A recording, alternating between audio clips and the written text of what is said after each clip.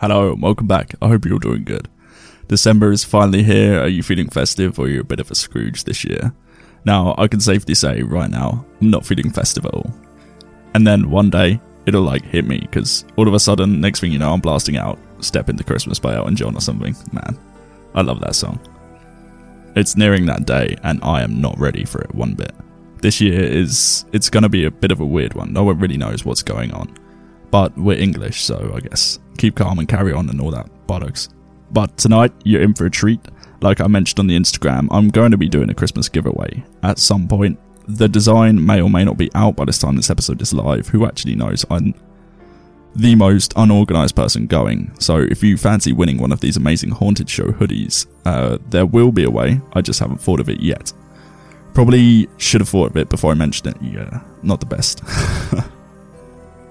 But then again, that'll just be boring. Well, wherever you are, whoever you are, it's all fair game. It will be completely at random. I'll get in contact with the winner and I'll get it shipped. The hoodie will, of course, have our new and awesome logo on, which I can't thank you enough for. An amazing person who you should definitely follow on Instagram.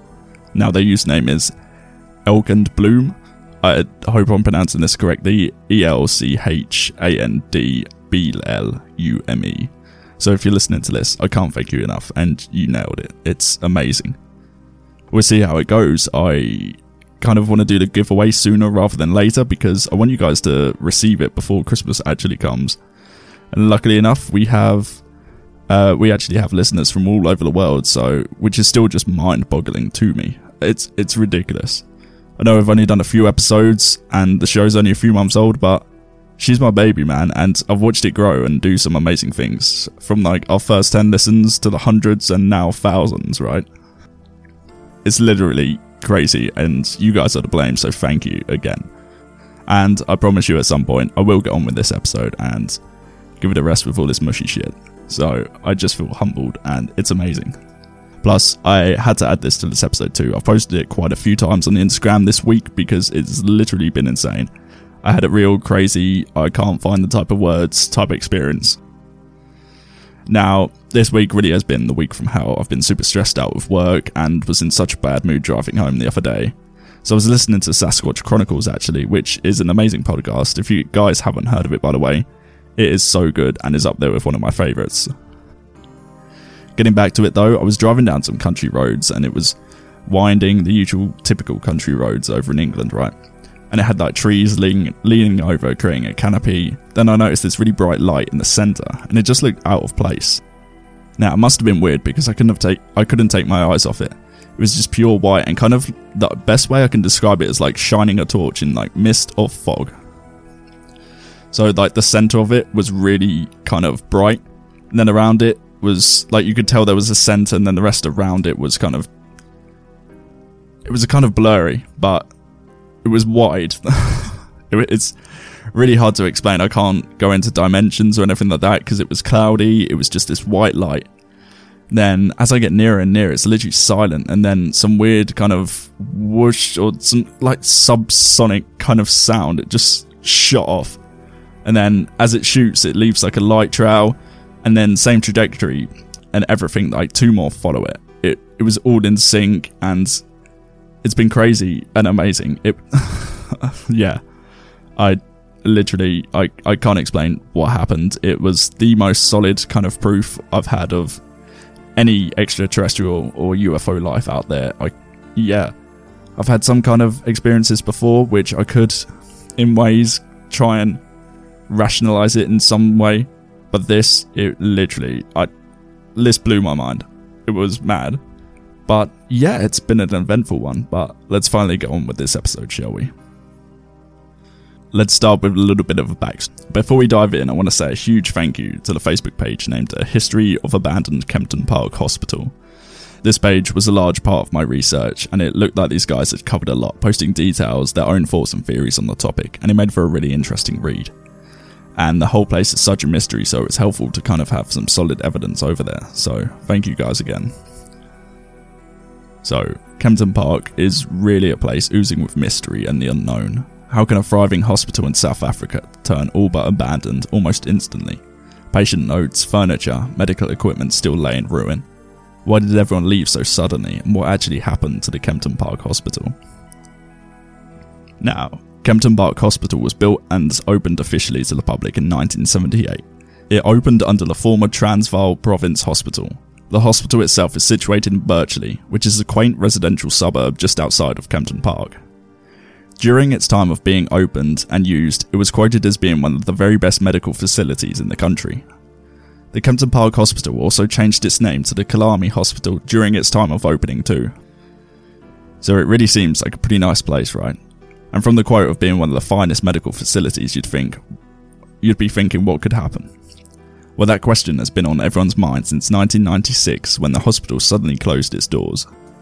Now, we really don't know much about why it shut so suddenly. All we know for a fact is that on Boxing Day, the day after Christmas, the facility shut its doors for the last time. Since that very day, it sat there vacant and dilapidated, making it a hotspot for urban explorers and budding photographers. But people getting into the facility got a lot more than they bargained for, as disembodied voices, footsteps, shadows moving, and even in some cases physical contact. So this vacant building soon earned its reputation for being one of the creepiest places in the country. Of course, paranormal investigators didn't take long to catch wind of this, and began doing some actual investigations of the facility. Walking through the hospital, or what's left of it, that is, it's hard to imagine that this building was one of the best medical centres in the country. Through the hallways, they are crowded with unoccupied beds, operating tables, incubators, open and damaged filing cabinets and ancient computers. The sheer amount of equipment inside this building was estimated to be in the tens of millions of rand, an estimated 15 to 20 million. So instead of trying to go in and save some of this equipment and actually reuse it, the government decided to just put a patrol and develop a security team to manage the perimeter. Oddly enough though, the security team was costing the government around 1 million per year, so how can they actually justify that? Why not go back in there? What actually happened? Or did something so awful happen that they feared to go back inside the building? Like I mentioned, prior paperwork is strewn everywhere, and intrepid explorers who have managed to sneak in have stated that they have even found copies of documentation of their own birth certificates and data of when they were born many years ago. Now, researching how much everything actually costs, it seems that the figure that was stated was very accurate. This was by no means a small hospital. It featured 9 large operating theatres fitted with top-of-the-line equipment of the time.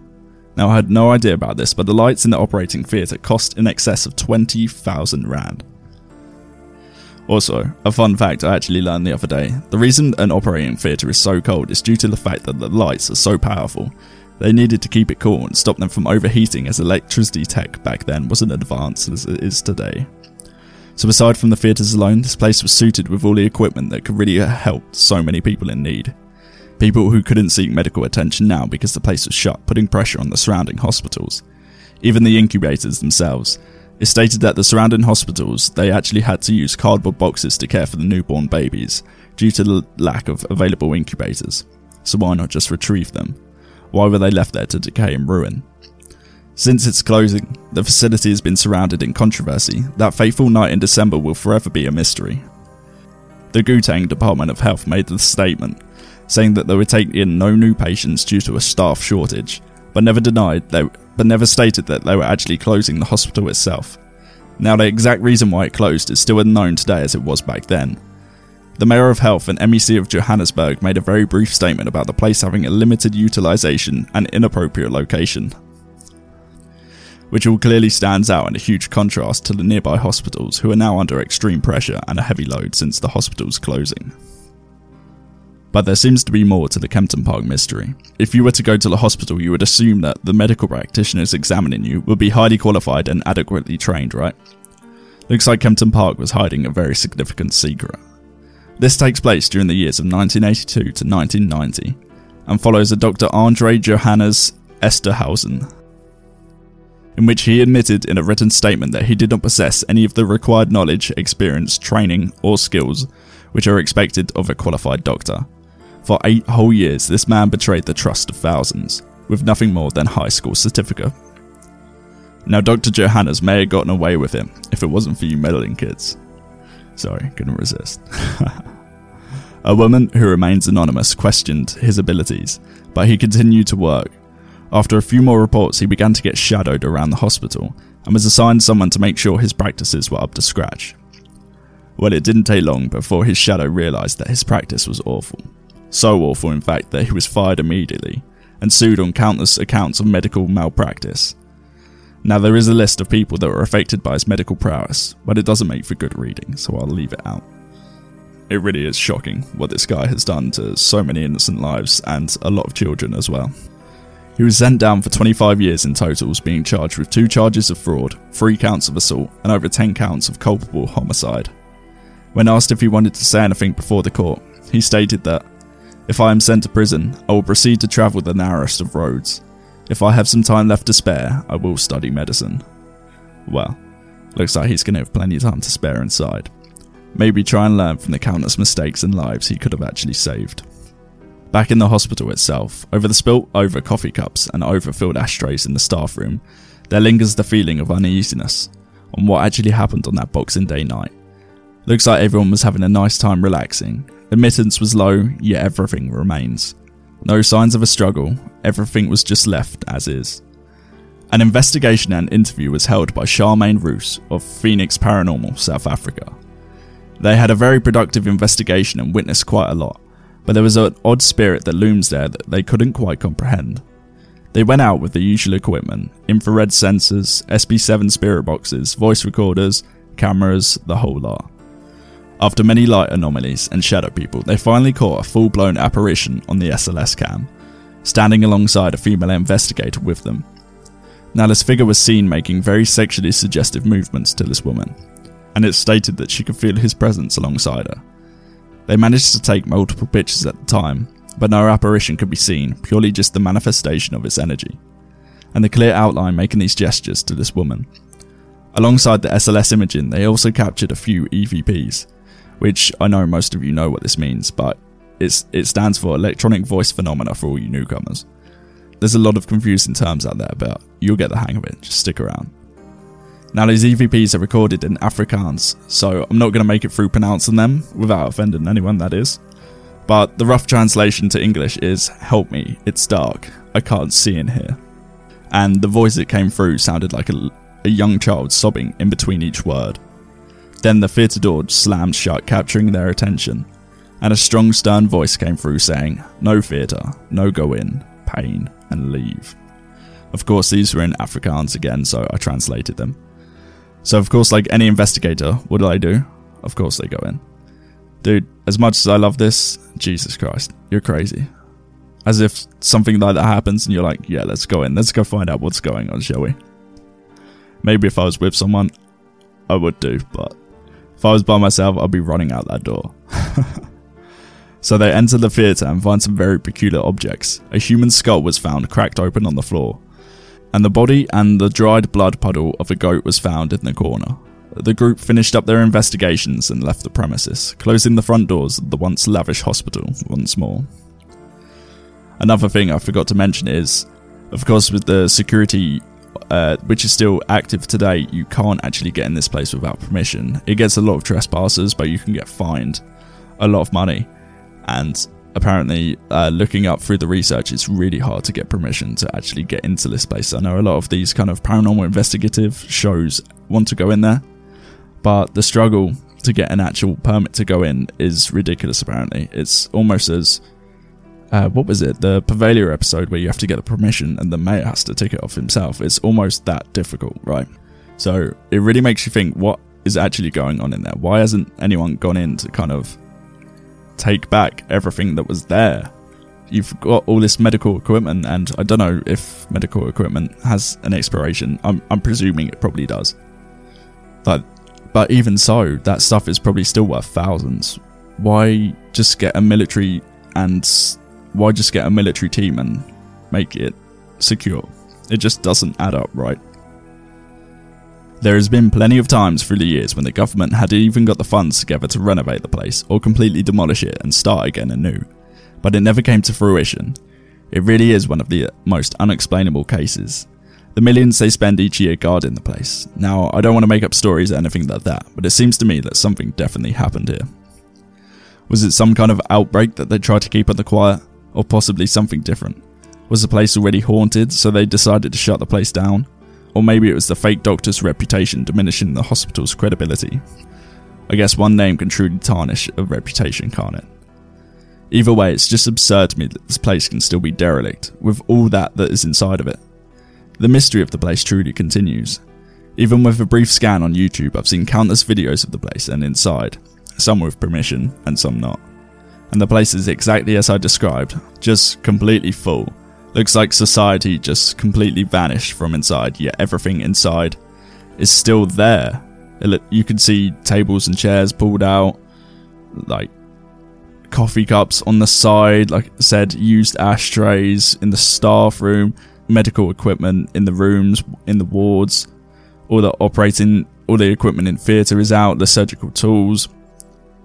But of course, due to people breaking in, it has got its fair share of graffiti and litter, and people hanging out and doing all sorts in there, so teenagers looking for a place to chill or get a quick scare seems quite common. But anyone who goes there seriously does have a scare. Just having a look around it seems that it's really common that you hear voices of small children, or dominant older men.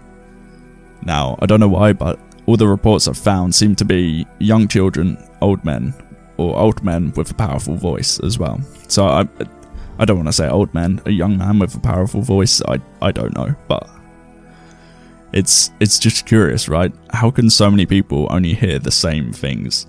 It just kind of solidifies that they're actually hearing it, right? Well, in my perspective anyway. Could these voices be the children who lost their lives due to Dr. Johanna's neglect? That's another theory I'm thinking of. And of course, the fact is that the hospital, yes, they are places made to help you and get better, but a hospital is a place that will hold and gather so much energy over the years, more than anywhere. People fighting off disease almost on death's door, putting all they have on surviving. Can some of that energy linger? And if so, then surely a hospital must be radiating energy of some sort.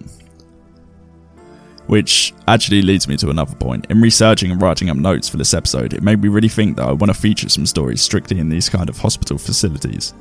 Just because, like I said, if there ever was a place full of life and death and everything in between, it would have energy in just abundance, right?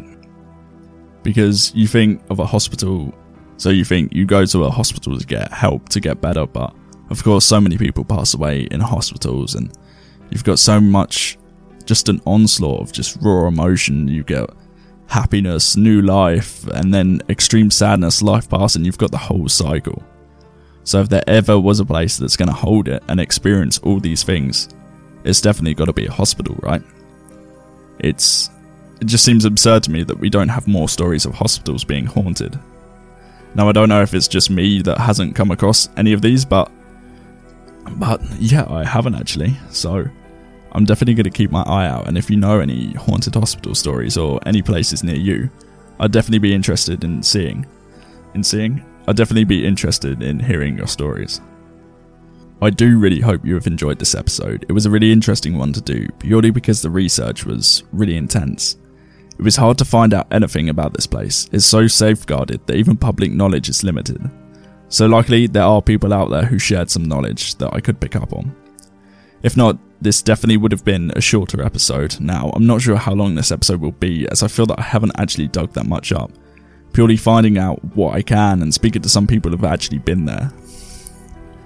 Now, like I said, the Facebook group, The History of the Abandoned Kempton Park Hospital, really did a solid there, because I found so much information purely off them. Just looking online, there really isn't that much going. It seems like such a weird and strange mystery that no one knows. Everyone's got these theories and trying to justify what happened. Because during the time, the hospitals surrounding it were so overwhelmed that why wouldn't the government step in and try and retrieve some of this equipment? Surely it's just another building, right? They can go in, take that equipment, share it out with the surrounding hospitals, and the job's good, right? Why pay all that money for a security team to patrol it? You're costing the government $1 million a year. Now, that's a lot of money for just someone to patrol a derelict building, which has been derelict since 1996. So you think about it, that was, 14 years ago. So that's 40 million alone, which just seems absurd. I feel that I dug up that much information. This place is really kind of safeguarded, and the whole episode is going to be kind of my theories on the place, as I've kind of stated what I have found.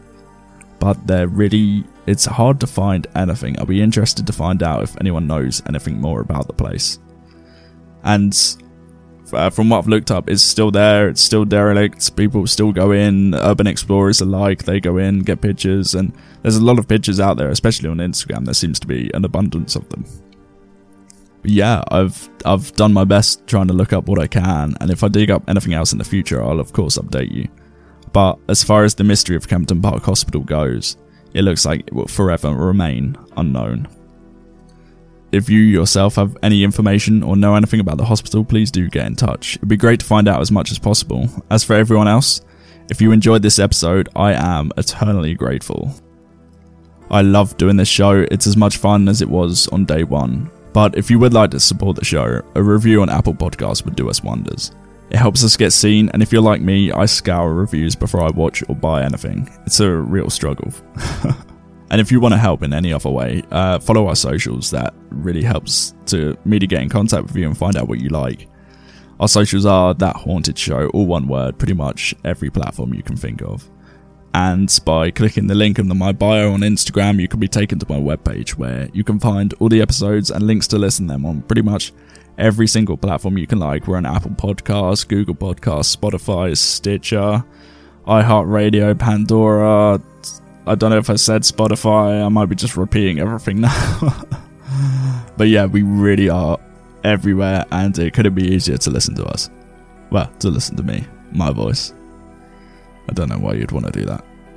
Also, a new feature I'm trialing is the donation tab on the top right of my screen. If you like what you hear, feel free to donate. Like I said, there is no obligation, but it would be greatly appreciated.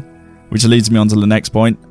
Christmas is nearly upon us, and hopefully by this time this episode goes live, the hoodies, or at least the designs, will be out on the Instagram, so if you're interested, keep an eye out because they'll be coming out soon. Now, if you have any ideas or recommendations that you want to hear next, I'd really be interested, because I want to do more research episodes. Like, I was really interested in doing this one, but it was so hard to find any information. So if you guys actually know any other stories or any other places, urban legends or anything like that, I really want to do a deep dive and just go crazy on it, right? So I hope you guys have enjoyed it. I apologize for the shortness of this episode again. It was more of kind of a mystery episode, with a little bit of haunting in there, of course, because that's what we do over here at That Haunted Show. I love you all out there. You've been great, so stay safe, stay spooky, and good night.